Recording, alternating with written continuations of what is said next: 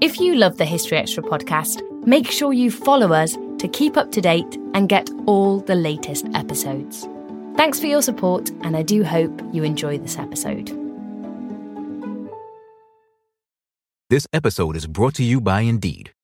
We're driven by the search for better, but when it comes to hiring, the best way to search for a candidate isn't to search at all.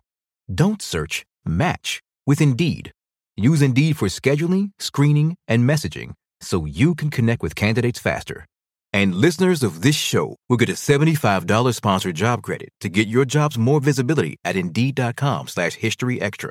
Just go to Indeed.com/HistoryExtra right now and support our show by saying you heard about Indeed on this podcast. Terms and conditions apply.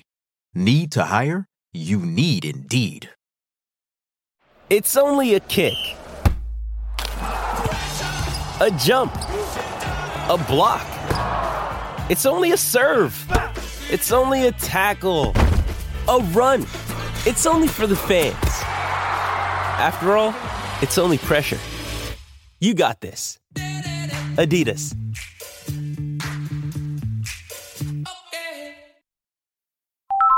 Hola. Hello, this call is being translated. Abuela, listen to what my phone can do. Abuela, escucha lo que mi teléfono puede hacer. Wow. Ahora dime sobre tu novia nueva. Wow, now tell me about this new girlfriend. Huh? Tú sabes lo que dije. You know what I said.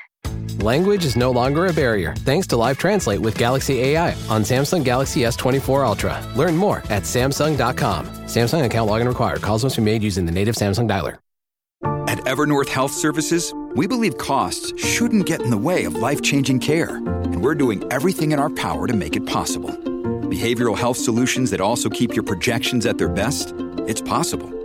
Pharmacy benefits that benefit your bottom line? It's possible. Complex specialty care that cares about your ROI? It's possible. Because we're already doing it. All while saving businesses billions. That's Wonder made possible. Learn more at evernorth.com/wonder.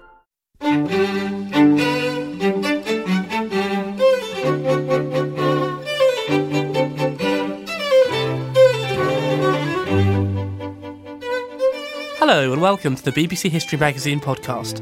I'm Rob Attar, the Deputy Editor. And I'm Charlotte Hodgman, the Section Editor. This is our January 2011 podcast. Happy New Year.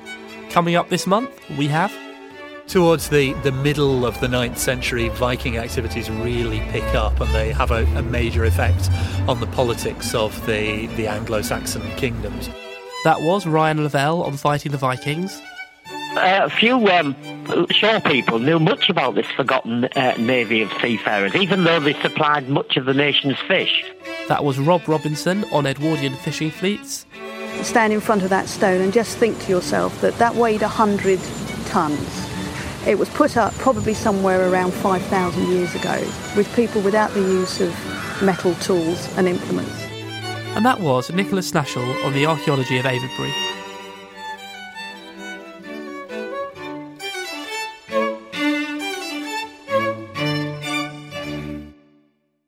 This monthly podcast is produced by the team behind BBC History Magazine, the UK's best-selling history magazine. Before we start, I have a couple of announcements. First, I'd like to thank everyone who voted for us in the Euro Podcast Awards, where we've been fortunate to win the UK Professional category. Secondly, I'd like to tell you that we've rebranded our website. You can now find our online presence at www.historyextra.com. BBC History Magazine continues to be published 13 times a year, but if you'd like to read the magazine digitally, there is now a digital version available for computers and Apple iPads. You can visit www.historyextra.com/digital for more on that. Well, the start of the Viking era in Britain is traditionally ascribed to the year 793 AD, when the Anglo-Saxon monastery of Lindisfarne was ransacked. In this month's issue, Ryan Lavelle has written about the Anglo-Saxon defence against the Vikings, and the experience of warfare in this period. Our editor Dave Musgrove caught up with him. So I'm sat here outside the British Museum on a lovely wintry day. I'm sat with Ryan Lavelle, who's an Anglo-Saxon and Viking expert, and we're going to have a chat about the experience of warfare in the Viking Age. Now, the first thing I think we need to establish is, what do we mean by Viking Age? The Viking Age is really the period where you start to get activity coming from Scandinavia, raiding activity, and of course trading activity, and that basically begins at the very end of the 8th century, where the first Viking raid in England is in 793, and towards the middle of the 9th century, Viking activities really pick up, and they have a major effect on the politics of the Anglo-Saxon kingdoms. In fact, knocking out 3 of the main dynasties in Anglo-Saxon England to leave one major dynasty in Wessex in the south of England. Yeah. Which takes us on to the famous story of Alfred and the defence against... It does indeed, yes, yeah. The book which I've recently published is called Alfred's Wars, and effectively, by the title, it highlights the fact that Alfred the Great of Wessex, King of Wessex in the later 9th century, managed to hold on to his kingdom and managed to undertake some reforms of military systems in his kingdom. And the history of Anglo-Saxon England until the Norman Conquest basically reflects the legacy of some of those military reforms. So some of the campaigns that are possible by Alfred's successors are possible because of the legacy that Alfred had left, and the sort of military systems that had been developed during the 9th century. And the Viking period ends in 1066. The Viking, yes. Is that a fair assessment? That's a fair assessment, yes, yeah. 1066 is a nice stopping point for the Viking Age, because that's the point when Harald Hardrada, the King of Norway, was killed at the Battle of Stamford Bridge. Yeah. So in British history, we often like our kind of moments in history, and 1066 is a moment in history not just because of the Norman Conquest, but because the last major Viking leader, the last significant Viking king is killed in battle. Yeah. But there are periods of peace in the period from the 9th to the 11th centuries. It's not a period where everybody is at war all the time. There are some major campaigns. We get the impression from some sources, like sources on like legal sources, that there are what we could call feuding taking place in some places, so sort of private warfare undertaken by local lords, for example. So there are sort of degrees of violence, but I wouldn't say that it's a complete picture. I wouldn't say it's a picture of warfare for a whole 250-year period across the British Isles, but there are some very nasty things that seem to happen during this period. Is it a notably more violent period than other times, or is that just something that you kind of get in your head from the association with the word Viking? I think it is something that we get in our head from the association of the word Viking. The Viking activities of the 9th century and the Viking activities in the late 10th and early 11th centuries, when some major invasions are launched.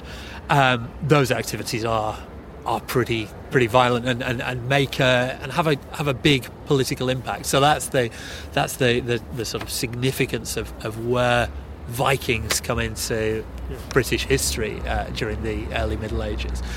So was the fighting at the time carried out by the upper classes? Warfare is an aristocratic activity in that period. Status comes from the ability to prove oneself in war. It comes from the holding of weapons. It comes from the ability to hold land as well. But often that land holding might be associated with that kind of status as a noble who's capable of fighting in warfare as well. So the kind of front end of combat is one which is undertaken by the better off people, because the equipment that is needed to take part in a battle is expensive. That doesn't mean to say that the sort of lower classes, for want of a better term. That doesn't mean to say that the ordinary people didn't necessarily participate in the actual combat side of things, but I suspect that would be a small number of people, maybe carrying bows and arrows, or with sort of minor roles in the battlefields. Warfare in this period, as it is in many historical periods, is about the assertion of status. It's about the assertion of masculine status as well. So for the most part, it would have been the big men of society who could afford the kit to go and stand on the battlefield and hit each other. Effectively, yes. I don't know whether they are all necessarily actually fighting per se and actually hitting each other, but actually being seen to be able to hit each other and being seen to take part in a military campaign, I think is one of the significant things. It's a big status thing for these people. They've got to show that they have the money and to show willing to actually go and stand on the battlefield. That's right, yes. They need to show that ability to take part. And is that, in the piece you've written for the magazine, you talk a little about sort of the ritual side of battles and how there may have been certain elements of battle that had to, that had to be fulfilled. And you talk specifically about this idea about the Anglo-Saxons not fighting on horseback because they wanted to stand on the battlefield and say, I am not moving from here. So are there rituals that need to be fulfilled for battles at this time?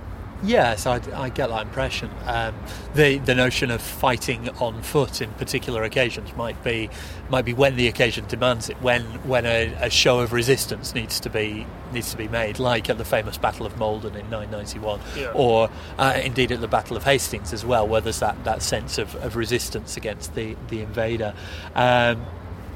It's very difficult to see how rituals might be undertaken on the battlefield, because the evidence for the battlefield itself and conduct on the battlefield is limited. But things like prayer before a battle are important, as the life of King Alfred and the contemporary 9th century life of King Alfred makes evidence in the description of the Battle of Ashdown. Also, things like the group of Vikings seizing the assembly point at Sgurcher Manob in 1006 indicates that particular places in the landscape had a meaning, and that meaning of the landscape, that meaning of the control of landscape, might be sort of conferred upon conduct in a battle, and the ability to win a battle is linked to that control of a landscape.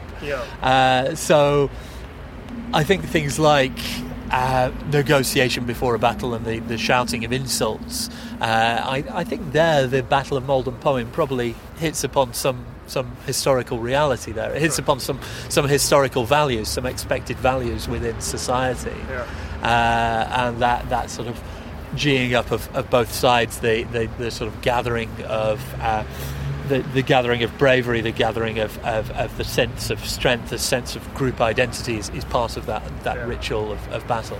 Of course, the Vikings weren't pagans in the way that the Scandinavian sagas sort of have the first spear being thrown dedicated to Odin, and issues like that in the saga descriptions of battle. But we might expect sort of similar group activities being undertaken in order to sort of build a group's cohesion before they actually sort of make the push into the actual violence of battle. So am I right in getting a picture in my head of Anglo-Saxons assembled on one side of a field and Vikings on the other, and then before any blood is shed, there's a lot of fairly fearsome heckling? Is that the sort of I think more than fearsome heckling. In an oral society, the shouting of insults could possibly actually be an artistic medium. You could suggest as well. But I mean that's speculation. But I think the notion of the two sides cheering each other on, cheering themselves on rather, before the battle and heckling the other side. Yes, I think that's an entirely plausible scenario for the period. Well, that leads on to another point, which has always struck me as quite odd about this period, is you tend to see the English, the Anglo-Saxons, as victims and losers in this. They always seem to be on the wrong end of a beating. Now, in other senses, they don't seem like particularly retiring, non-warlike sort of folk. So, is that a fallacy? Were they actually more evenly matched than we tend to think, or were they just not up for the fight with the Vikings? And if so, why? I get the impression that they're evenly matched at some points in the 9th, 10th, 11th centuries. For example, during the wars of Athelstan, basically the first king of England, effectively, is Athelstan, and during those wars, the Anglo-Saxons are going from one successful campaign to the next, fighting the Northumbrian Viking dynasty, fighting the kingdom of the Scots, and the warriors who had taken part in those campaigns were probably motivated by the ability to gain wealth, to gain booty, effectively from those successful campaigns. And Athelstan's campaigns had led on from campaigns during the reign of his father, during the reign of Edward the Elder and Edward the Elder's sister, Athelflaed of the Mercians, and there'd been some very successful campaigns there as well. So broadly speaking, for the first half of the 10th century, there are some very successful, aggressive campaigns undertaken against the neighbours of a largely West Saxon-dominated English kingdom. Now, during the reign of Edgar the Peaceable, as he's come to be known, there's a period where basically there are no major campaigns. There's a very large English fleet, which may well have been manned in part by Scandinavians who were paid for with English money. And that period of peace may well have led to a generation of warriors who may have been confident when they're seeing off a few Viking raids in the early years of Ethelred's reign, may even have been very confident at the beginning of the Battle of Maldon in 991 as well. But possibly their military abilities, because they may not have had the same experience, may not have been quite up to it. However, that being said, the Welsh annals, the Annales Cambriae, record a number of English incursions into Wales. So during periods of apparent peace, there are still Anglo-Saxon raiding activities in Wales as well. So small-scale warfare still carries on. But whether that's quite enough to sort of see off Viking fleets who have fought together and lived together for Viking ships crews who've been together for long periods, whether that's quite enough to actually be able to match those might be questionable. That moves on to another point which you touch on in the piece that you've written for the magazine, which is why the English didn't take the fight to the Vikings, why they didn't get in their ships and sail to Scandinavia and sock it to them there. Yeah. Why not? I often wonder about that, actually. I think it's because the Vikings, although we call them the Vikings as a sort of single group, there may be a group identity on one level, but on another level, in terms of personal allegiances, in terms of where the Vikings had come from, they weren't a single unified group. So this was something that Charlemagne had discovered in going into Saxony in the 8th century. That basically you get small groups of effectively tribal groupings, and it's very difficult to actually take over an entire territory and subjugate an entire territory. Now the Saxons were neighbours of the Franks over whom Charlemagne ruled. The Vikings from modern-day Denmark, Sweden, Norway were basically a distance across the North Sea from the English. So it's not like not like Alfred or Ethelred could have gathered together a very large army and gone to Oslo and taken over a large territory as a result of that. That said, the fight is taken to the Vikings. It's taken to the Vikings in terms of the Kingdom of York, and that was established in the late 9th century in Northumbria, which was effectively an Anglo-Scandinavian kingdom.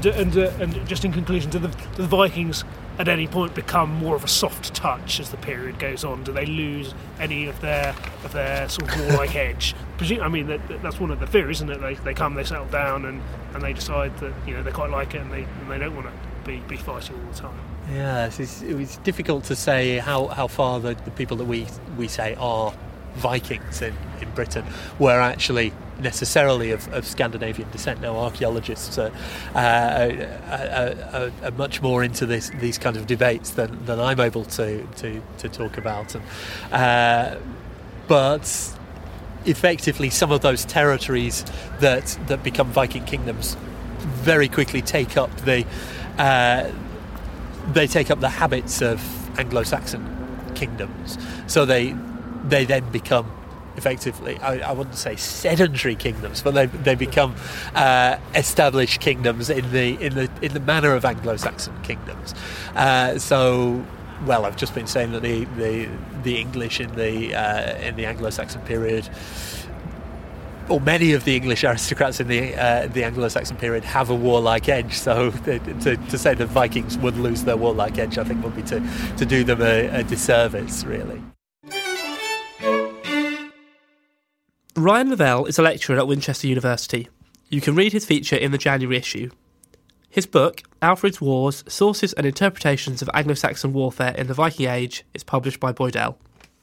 In 2009, a collection of tinted photographs depicting life on the North Sea boxing fleets was discovered at a house sale in London. The unique images give a rare insight into the harsh and often treacherous conditions experienced by 19th century trawlermen who spent weeks at sea without even basic amenities. I spoke to Rob Robinson, a lecturer at the Maritime Historical Studies Centre at the University of Hull, about these remarkable men, and found out how a small fleet of English trawlers almost caused a war with Russia in 1904. So, Rob, what were the boxing fleets and why had they become a focus of study for you? The boxing fleets were a collection or a fleet that worked far out in the North Sea. When they caught the fish, these trawlers, they packed them in boxes on board the trawlers and then ferried them across to fast steam cutters, which took them to shore. That's why they got the name boxing fleet. They were different from an ordinary trawler in the fact that they would stay out on the fishing grounds for weeks and weeks and just transfer their fish went every day to one of these cutters, which would take it inshore, whereas an ordinary trawler would return to shore perhaps every week from the North Sea. One of the reasons I really got engaged and interested in this particular fleet in the first place was because both my grandfather and great-grandfather, who were fishermen, both worked on these boxing fleets. And I've been able to find out a great deal more about their sort of life and work. What in particular interested you about the fleets? Well, what was particularly interesting about it was the sort of fascinating nature of the work at sea. They were forgotten people, these, who worked these fleets. They worked far from shore. They were out of sight of land. People didn't know what was going on. They worked in the most difficult of circumstances. They would be trawling almost relentlessly whenever weather conditions permitted, and that was most of the time, really, because they could trawl in bad weather. And then they had to deal with the fish every day, and the most perilous job of all was to transfer the fish from the trawlers across to the cutters. You had to do this in an open rowing boat, in all sorts of weathers, and carry the boxes. And then when you got alongside the cutter, one of your crew had to jump on board, regardless of weather conditions, and then help with the transfer of the fish. So it was an incredibly difficult and hazardous job, and many people knew very little about it. And what sort of luxuries would they have had at sea? Luxuries, very few, really. The meals were very basic. I mean, obviously you ate quite a lot of fish, but another sort of regular thing that they would eat at sea would be they would take lumps of salt beef with them, and quite often they would tow these behind the trawler for a few days to help reduce the amount of salt in the beef. So meals were basic. There was lots of very substantial food in terms of things that carbohydrate like that would give them energy, but nothing fancy. nothing fancy at all. And the living conditions were pretty primitive as well. Was anything done to make life easier and more enjoyable for them? A few shore people knew much about this forgotten navy of seafarers, even though they supplied much of the nation's fish. But one day, a chap called William Mather, who sailed out of London to visit these fleets, when he got there, he was shocked by the conditions that they worked under. He visited several of the trawlers, saw people. He realised that quite often people got injured at sea. They had no treatment or anything like that to help them out. And when he came back to land, he was fired up with a desire to help them. And he formed the Mission for Deep Sea Fishermen, which later became Royal and Nationals. And today we still have the Royal National Mission for Deep Sea Fishermen. And in those days, its job was to help the boxing fleet. They arranged for a hospital ship to sail amongst the fleet, ministering to the sick and the injured, and help to supply them with basic commodities. Luxury in those days was tobacco. No drink at sea. But they could get books and they could have somewhere to meet, and they occasionally would get treated in other ways, and they had hospital facilities. What sort of men would have made up the crews? What sort of hierarchy was there on board the ship? Well, typically there were about 10 men in these boxing fleet crews. There would be a skipper. He was a man who had all the skills of being able to manage a group of men, navigate a ship, but he also had the skills of being a hunter. He knew where to look for fish. He knew the habits of the fish, etc. So he was the chief man on board. Below him was a mate, and the mate had an important job. He looked after the crew and a lot of the work on the deck as well. There would be a man called a boatswain. Then there would be deckhands. There would be a cook. But equally important, in the days of steam trawlers, there was the engineer and the trimmers, and that was a particular job. If you were a fireman trimmer, you had the job of stoking the furnaces of the steam engine. During a typical trip of 5 weeks away at sea, you might be shoveling 180 tons of coal. All of that below deck. You would be roasting from the conditions you were working in, but if you came up above deck, often you'd be freezing in any sort of winter weather. So it was a very difficult job for all concerned. And the important thing is, I suppose, is that despite these difficulties, they managed to take large quantities of fish and, in fact, keep particularly the Billingsgate market fed with a lot of its fresh fish on a daily basis. You mentioned in your feature that the boxing fleets played an important role in times of war. Can you tell us a little bit about that? Yeah, sure. The role of fishermen in wartime has been greatly neglected. When the First World War came about, many people had thought it would result in, at sea at least, in a major battle between the dreadnoughts of both sides, the huge battleships. And, of course, there was a Battle of Jutland, but people are still arguing about who won that battle and what the outcome was. The vessels that were out there day after day, week after week, sweeping the mines from the sea lanes to keep the shipping lanes to Britain open, and many of the vessels on patrol service duties against the U-boats, these were fishing vessels, often manned by fishermen, and they had an extremely difficult job. They were armed with very limited weapons, but they had to sweep the mines from the sea, and this was a particularly difficult job because, of course, to sweep mines, you had to enter the minefield and cut the mines free from the bottom and then destroy them. So an incredibly difficult job in the First World War. Many of the yacht handlers from the boxing fleets provided a great job in terms of keeping our sea lanes open and keeping Britain in the war, and their role has often been forgotten. I mean, you mentioned in the piece one particular incident with the Russian forces. Can you tell us maybe that story? Yeah, sure. One of the most spectacular peacetime events almost led to a war. In 1904, on the eve of the 99th anniversary of the Battle of Trafalgar, warships of the Russian Baltic Fleet opened fire on one of these boxing fleets, far out in the North Sea. The attack was totally unprovoked. These were a group of peaceful, unarmed vessels going about the normal business. Why did the Russians attack them? Well, the Russians were at that time at war with the Japanese, and they were sending their Baltic fleet all the way round to the Pacific to take on the Japanese. For some reason, when they came across this fleet of trawlers in the North Sea, they mistook them for Japanese torpedo boats and opened fire. It was an enormous diplomatic incident. It nearly led to a war. And I assume quite a few people were injured during the event. Well, I don't think the Russians could have been that good at the firepower in those days, because although they fired on the trawlers for 20 minutes, only one of the trawlers was sunk. 3 of the crew succumbed to their injuries. But the event itself, the affront to British naval pride was such that it did, for a moment, seem that we would be at war with the Russians. In fact, we didn't. And the Russians continued their tortuous journey east. Not surprisingly, that Russian fleet was then destroyed by Admiral Tojo at the Battle of Tsushima many months later.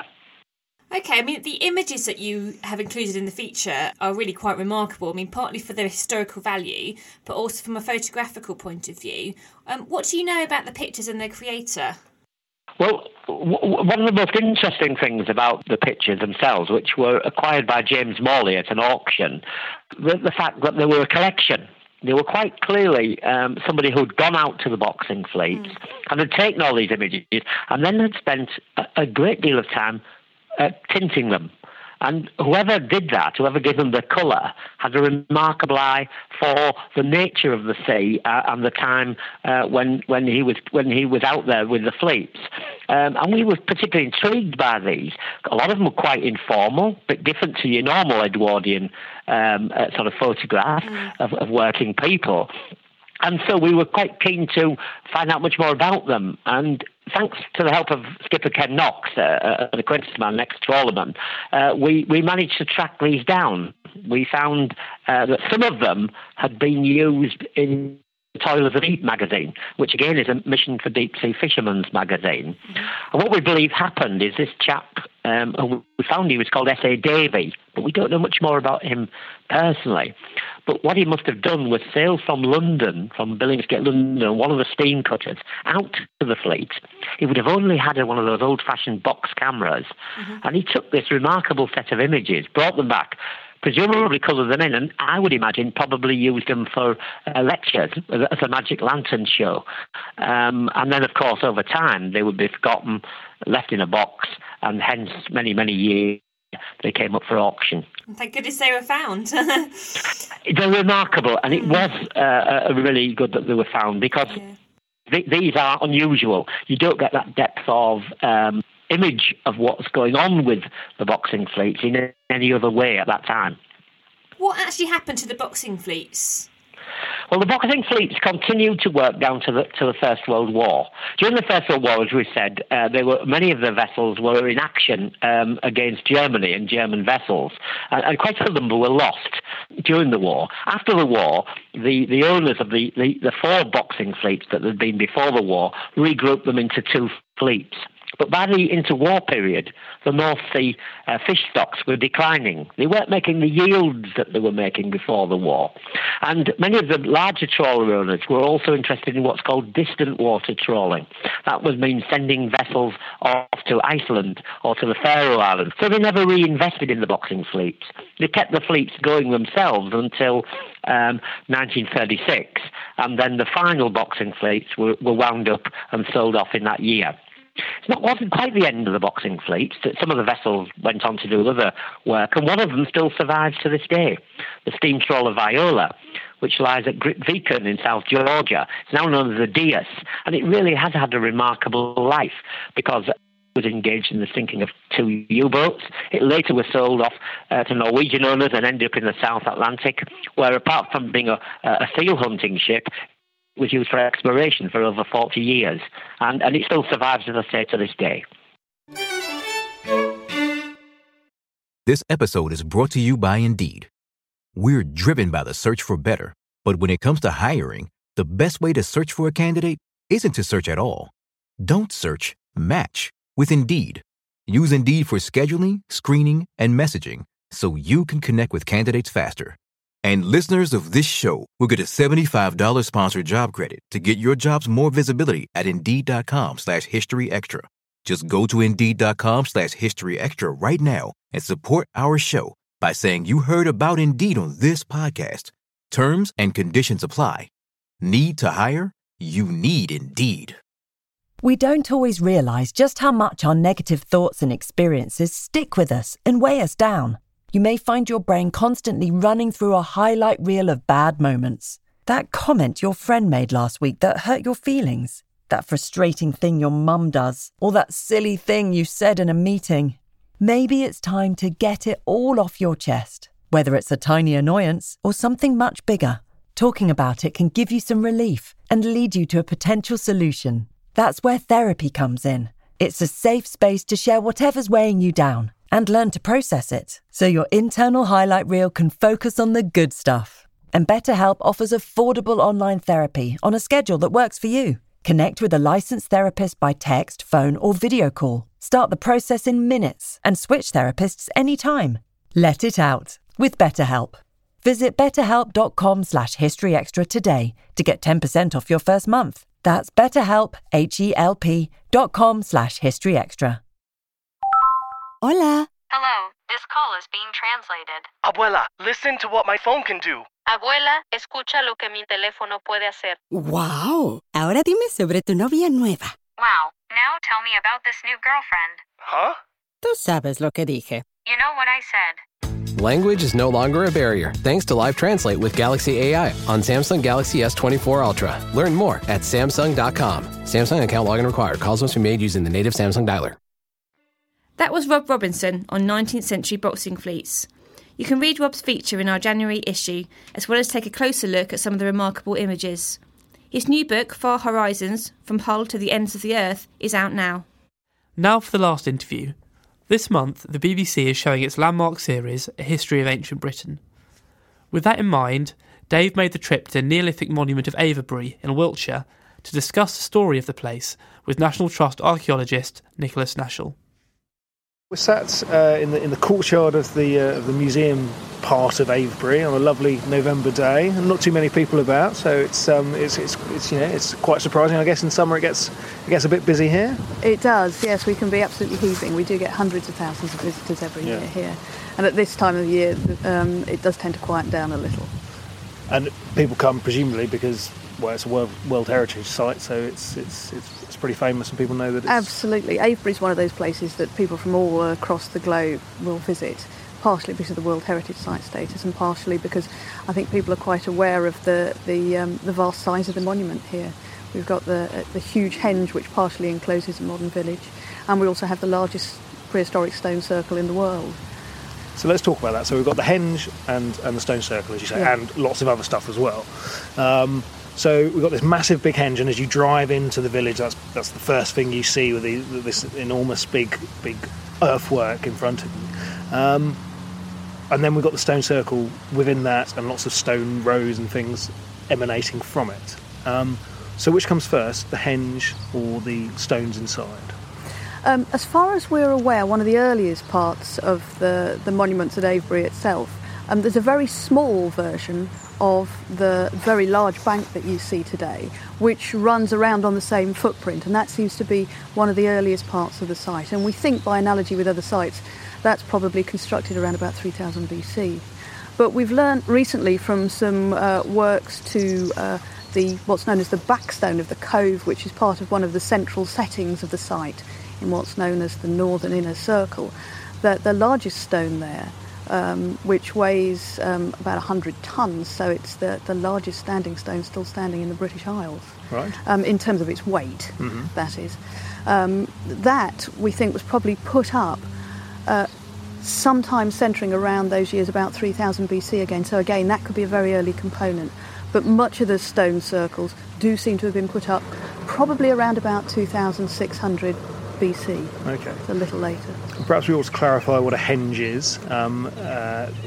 It's an archaeological construct, isn't it? It's something that archaeologists talk about. It's not necessarily something that people in prehistory would have necessarily talked about. So what does an archaeologist understand by a henge?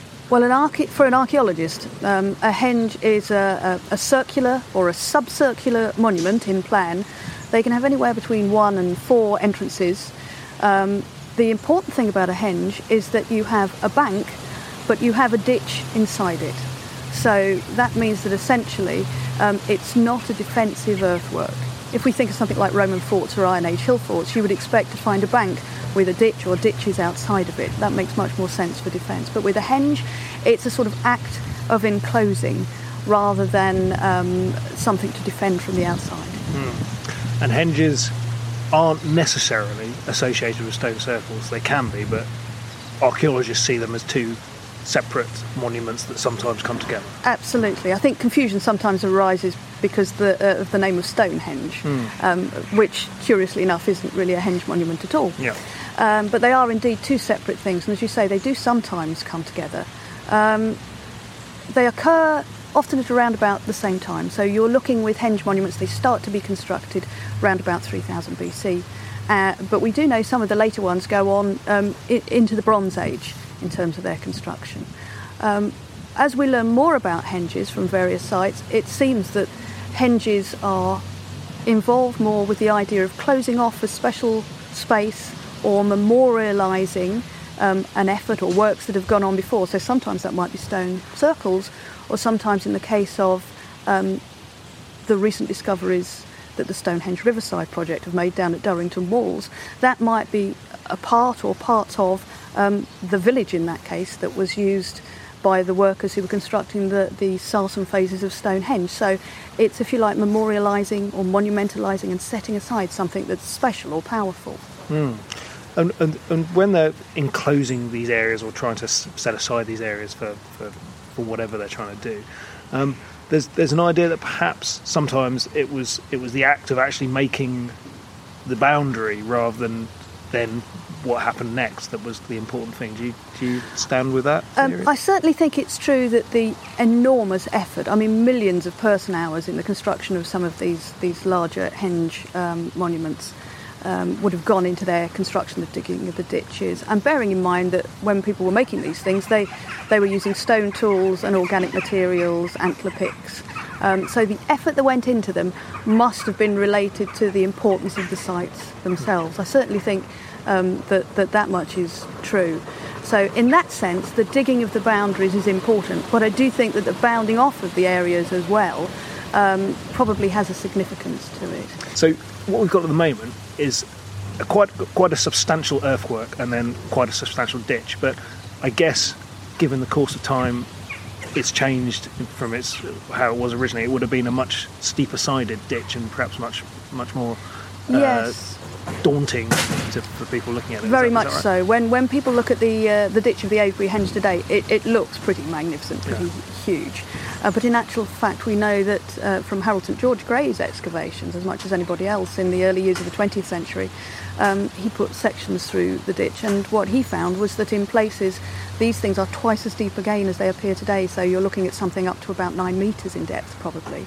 So absolutely enormous, and as you say, much straighter in the sides, because over the years what has happened is that the sides of the ditch have obviously eroded away with time, and human beings, what they are is, we've got a village that grew up within part of the henge. What happens is that people start throwing their rubbish into the henge ditches, so they begin to fill up essentially as a sort of midden site or a medieval landfill, if you like. Okay, and so then on to the stones. So we've got this large collection of stones in and around here. Now, am I right in thinking that most of these stones, or all of these stones, are from around here? They haven't been transported any great distance? That's right. The Marlborough Downs and the area around here has been, in the past, in the post-medieval period, was the centre for what was known as the sarsen breaking industry. And the sarsens are these huge grey stones, what our stone circles and our stone avenues here are made of. And in fact, it's also what the great trilithons at Stonehenge are constructed of as well.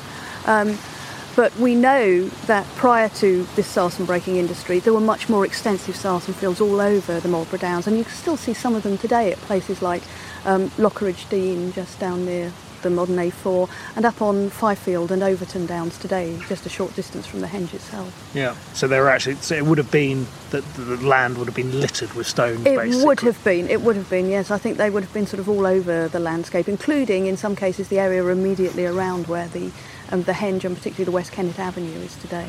So when an average visitor comes here, someone who hasn't studied prehistory to any great depth comes here, what can they hope to sort of understand about the people who made these sites by just visiting and wandering around, what can they really learn? We're very lucky that we have the museum that relates to the sites themselves right here in the middle of the landscape, and in fact part of the museum, the barn gallery of the museum, is actually cut into the back of the Henge Bank, so it's literally part of the monuments. What that means is that if you want to come here and really appreciate these monuments and get a basic understanding of how things work, I would say the best place to start is to look in our museum galleries, which have, obviously we have the artefacts here which are on display, but we also have sort of interactive presentations and a display showing you the development of both the landscape through time and the work of those who've come